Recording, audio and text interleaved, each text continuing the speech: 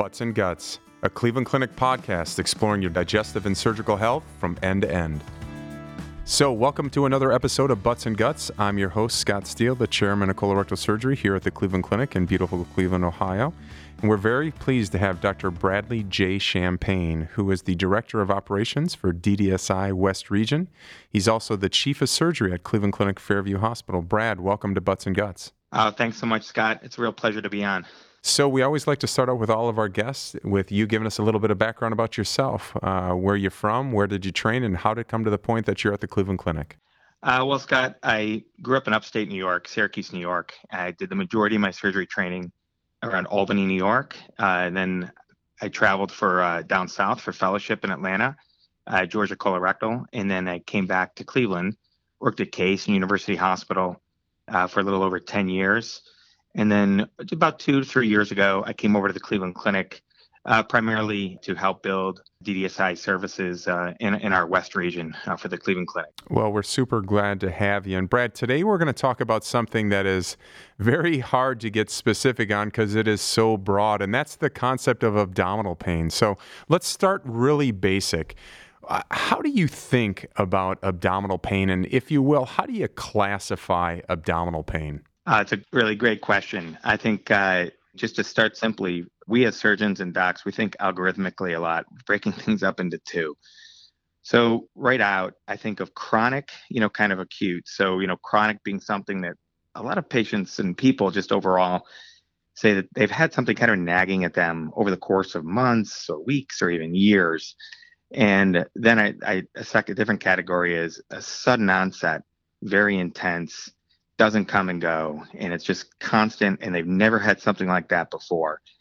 So that's more of the acute side. And so I think when you are able to break those up into those categories, it really helps both from not just a doctor standpoint, but a patient perspective, know when to seek attention and how urgently they need to be seen. So Brad, there's a lot of different ways to do exactly what you're doing to break them up.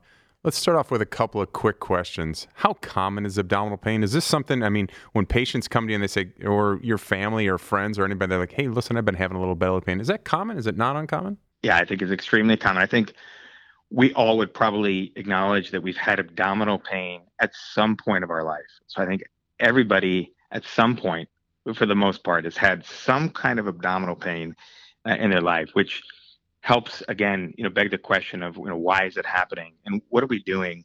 What are we putting into our bodies, et cetera, to cause abdominal pain? Or is it something, is it more of a condition? Is it something genetic? Is it something acquired? But I think everybody at some point has had abdominal pain. So let's focus first on those patients that are a little bit more in the chronic type setting, or at least not in the acute setting where this is really, really bad. And let's talk about that. How do you go about determining the most common causes? Do you divide it up by the location or the characteristics of that abdominal pain? How do you work your way through that?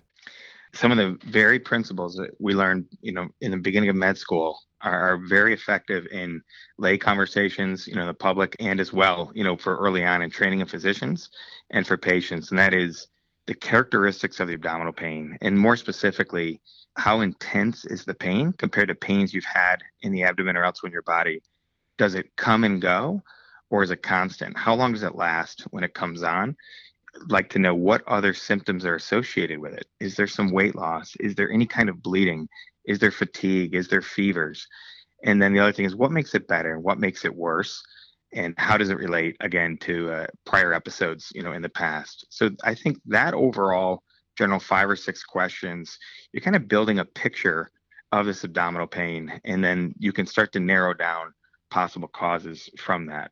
And then just to follow that up, after the questioning is around the character of the pain, I think the most important next question is, what are you putting into your body, literally? So what food are you putting into your body, and what are you drinking, from that perspective? So are you having too much caffeine? Are you having too many sweets or sugar or artificial foods? So I think when you start asking what you're putting into your body, what's coming out of your body in the sense of frequency of bowel movements, and then the character of the pain, you can glean a lot of information and start to narrow it down. So let's take a stroll around the abdomen. You tell me some of the more common causes of abdominal pain based on the location that patients may have and how you think about them. So I'm a patient, I come and see you, and I got some right upper quadrant abdominal pain, so up underneath that rib cage over on that right side by your liver. How do you approach that? The majority of patients, with pain on the right upper side is probably related to the gallbladder. And so in our, medical jargon, biliary colic. What we're trying to rule out in that setting is this something that is more of a colicky type pain where it comes and goes, which is very, very common. A lot of times that's very common based on our diet. If you're overweight, we're higher risk for that as well.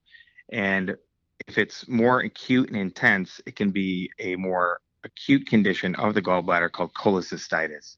So what we're trying to determine with the right-sided pain is it gallbladder related or not? But that's the most common cause of upper right pain. If it's intense, it's more likely cholecystitis, which is inflammation of the gallbladder.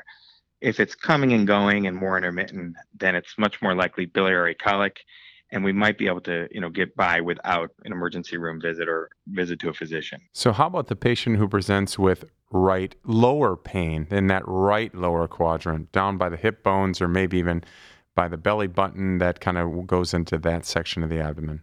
Most common presentation on the right side would be appendicitis. So, the classic description for appendicitis is that it kind of starts in the center, then migrates to the right side. But a lot of patients may just notice the pain when it becomes more severe and intense, and it's just on the right side alone. There's other less common pains on the right side, more related to possible inflammatory bowel disease or Crohn's disease, potentially right-sided colon cancer as well, much less commonly right-sided diverticulitis. But for the most part, on the right side, we're basically appendicitis until proven otherwise. And then now migrating over to the left side of the belly, how do you situate that out? What are some of the more common things? So if we're still staying up on the abdominal side, we're looking more in a diagnosis of a diverticulitis. So the most common left-sided and left lower quadrant pain would be in somebody that's, over the age of 40, would probably be diverticulitis. And typically that would be related to a fever, sometimes a change in bowel habits as well. And that's more typically a pain that comes on because of the inflammation and is relatively constant.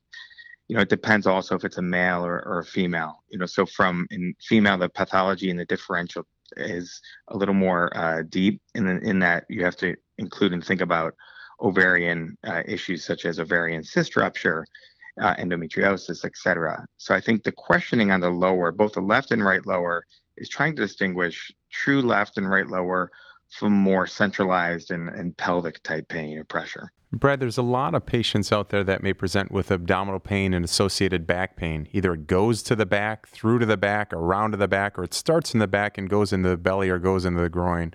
How does that come into play, and how does that kind of change the way you think about the potential sources? So I think the way to think about it from a patient perspective is if the pain is radiating to the back, there's an increased chance or increased risk that one of the organs in kind of this retroperitoneum or that more lay towards the back of the abdomen on the posterior side are inflamed or contributing to this pain. You can have centralized pain from the aforementioned diagnosis referred to the back. However, when they start talking about back pain, we start to think about those different organs. So the pancreas is more commonly something that when it's inflamed, because it lies on the backside of our abdomen, that can cause pain more in the back. The kidneys sit in that retroperitoneal space. So renal colic or kidney stones can also cause, back pain. The diverticulitis, depending on the true location, can cause inflammation, not just in an anterior or forward position, but towards the back as well. Or it could be a less common presentation of appendicitis where it's lingering out in that back space, that retroperitoneal space as well. But you start to add things to your differential like pancreas and kidney when the back is involved. So, Brad, I know that a lot of the listeners out there may recognize that you're a surgeon and you see a lot of different abdominal pain, but is the majority of abdominal pain surgical or is it medical? The overwhelming majority of abdominal pain is medical.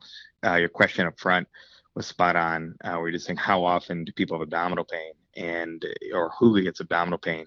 When we think about everybody having abdominal pain, the majority of people haven't had, major or even minor abdominal surgery related to their pain. So I think that goes back to, those really important questions of what are we eating, specifically, and what are our sensitivities potentially, to food? Is this irritable bowel type symptom? So all the medical causes of abdominal pain falling under gastroenterology, primarily IBS, constipation, reflux. So I think the majority would fall into that category. And obviously, Brad, I gave you a very difficult and very broad topic to talk about today, and we could talk about peptic ulcer disease and all sorts of different things, constipation. But so what are the tools that you've used in the past to say, hey, what is surgical? What is medical? Is it just constipation, or is there something more that would need an intervention?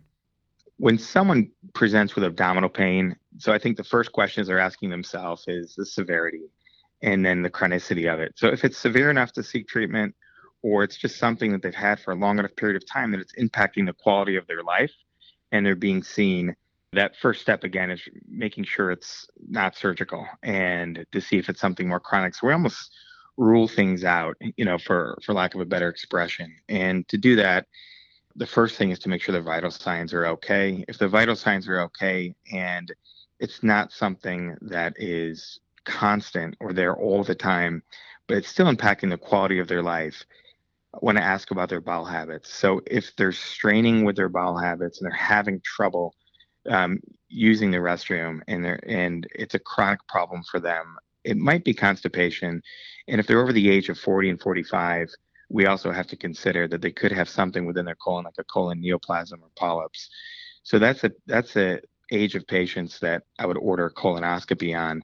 And if the colonoscopy is negative, then we can much more comfortably say that it's true constipation, it's not related to a neoplasm, and we're going to continue to treat them. If they're younger and they're not at age risk for colorectal cancer, then much more likely to make dietary adjustments and make suggestions around their diet, increasing water, increasing fiber, having more natural food in their diet to try to eliminate constipation in the future. So I know there's a lot of different medications and everything that that patients may be on, and a lot of them have side effects that can induce constipation or diarrhea or anything like that. But are there medications that pop in your mind that right away you're going to ask about as a provider to see, hey, listen, are you taking a lot of these or a little of these, and see if that weighs into your specific causes? Yeah, absolutely. So pain medication tends to kind of wreak havoc, in gut and GI motility, both on the foregut and the hindgut side.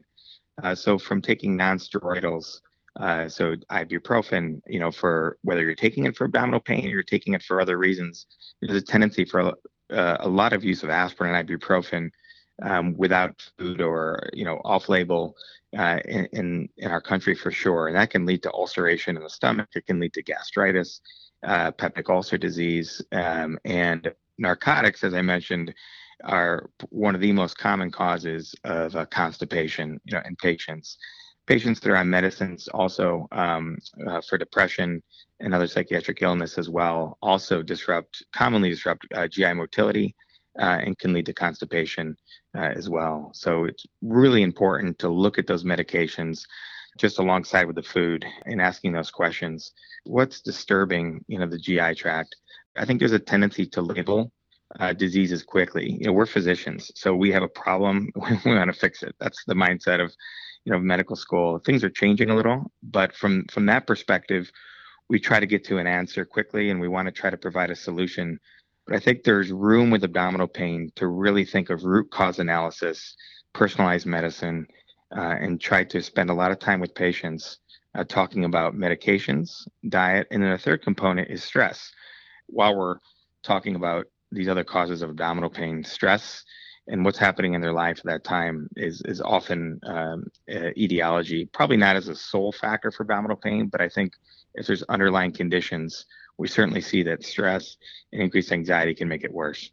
So when you talked a little bit about the input in terms of diet and medications, you also talked about bowel movements. So how do you talk about bowel movements in terms of things that are a little bit more red flags or things that are a little bit more normal, and weigh that in your decision making in terms of the need for an extensive workup for abdominal pain, or is this something that is just a little bit more routine? Yeah, so I think there's a lot of there's a lot of ideas and myths out there about bowel movements. It's you have to go once a day, you have to go 3 times a day, et cetera. I think the most important thing to remember is that we're really looking for changes. So I think the red flags are when you've kind of always been one way and you haven't made a lot of changes in your diet, and all of a sudden you're either having readily loose stool or bowel movements, or you're not going, or there's a change in the caliber of the bowel movements, or you're starting to see blood, or your bowel movements are associated with crampy abdominal pain. So really changes in the pattern, frequency of bowel movements without really changing your diet, or with other findings such as blood are really the causes for concern. So when you have just an approach for the patients that aren't surgical options, we recognize if you got a gallbladder problem, it may need to come out, or you may need to change your diet. If you have appendicitis, it may need a surgery. If you have diverticulitis, you may need to have either medical management or surgical management. And I refer the listener to all the different podcasts we've had on each of these individual topics. But Brad, let's focus on the more difficult person. How do you deal with a patient without a set known diagnosis where they just got belly pain and it's affecting the patient's quality of life? And how do you go about managing these patients? So I think patience is really important from a physician standpoint, and on the other end as a patient within these workups. And after we've kind of ruled out more of the acute causes from that by questioning and vitals, et cetera, and it's something, though, that the patient is impacting their quality of life and it's affecting them at work, at that first and sometimes second visit is the time when we can't figure it out, that we need to start using other modalities or tools, as you had asked about before. And the tools that are most available for that workup would be a CT scan on the abdomen and then upper and lower endoscopy. So if their symptoms are what we're thinking more hindgut related, colonoscopy is essential. If it's more upper pain and they're higher risk, if they have risk factors such as smoking or non-steroidal use, then an upper endoscopy, is essential in those patients. With a negative upper and lower endoscopy and vague sources of abdominal pain, or in patients with weight loss, we will get a CT scan to make sure that we're not missing something. So what type of symptoms of abdominal pain, to kind of go to that acute abdominal pain, would you say this is a red flag, you need to go in? When should patients be of concern? Because I know that even the briefest abdominal pain in some patients can be fairly severe. Yeah, so the red flags for a patient, to go seek care, whether it's an emergency room or with their primary physician or with a gastroenterologist or surgeon, are if the pain is persistent and it's not remitting and it's intense. So if the level is intense and it's constant and it's different than they've ever had before in their life, I would seek attention. If the pain is associated with nausea and vomiting or fevers and chills, that's another reason to seek immediate attention. Well, Brad, we sure appreciate you coming on. I know this is a very difficult topic with a lot of broadness to it, but we appreciate your walk through the patient with abdominal pain. So we'd like to end up with some couple of quick hitters to get to know you a little bit better. So what's your favorite meal?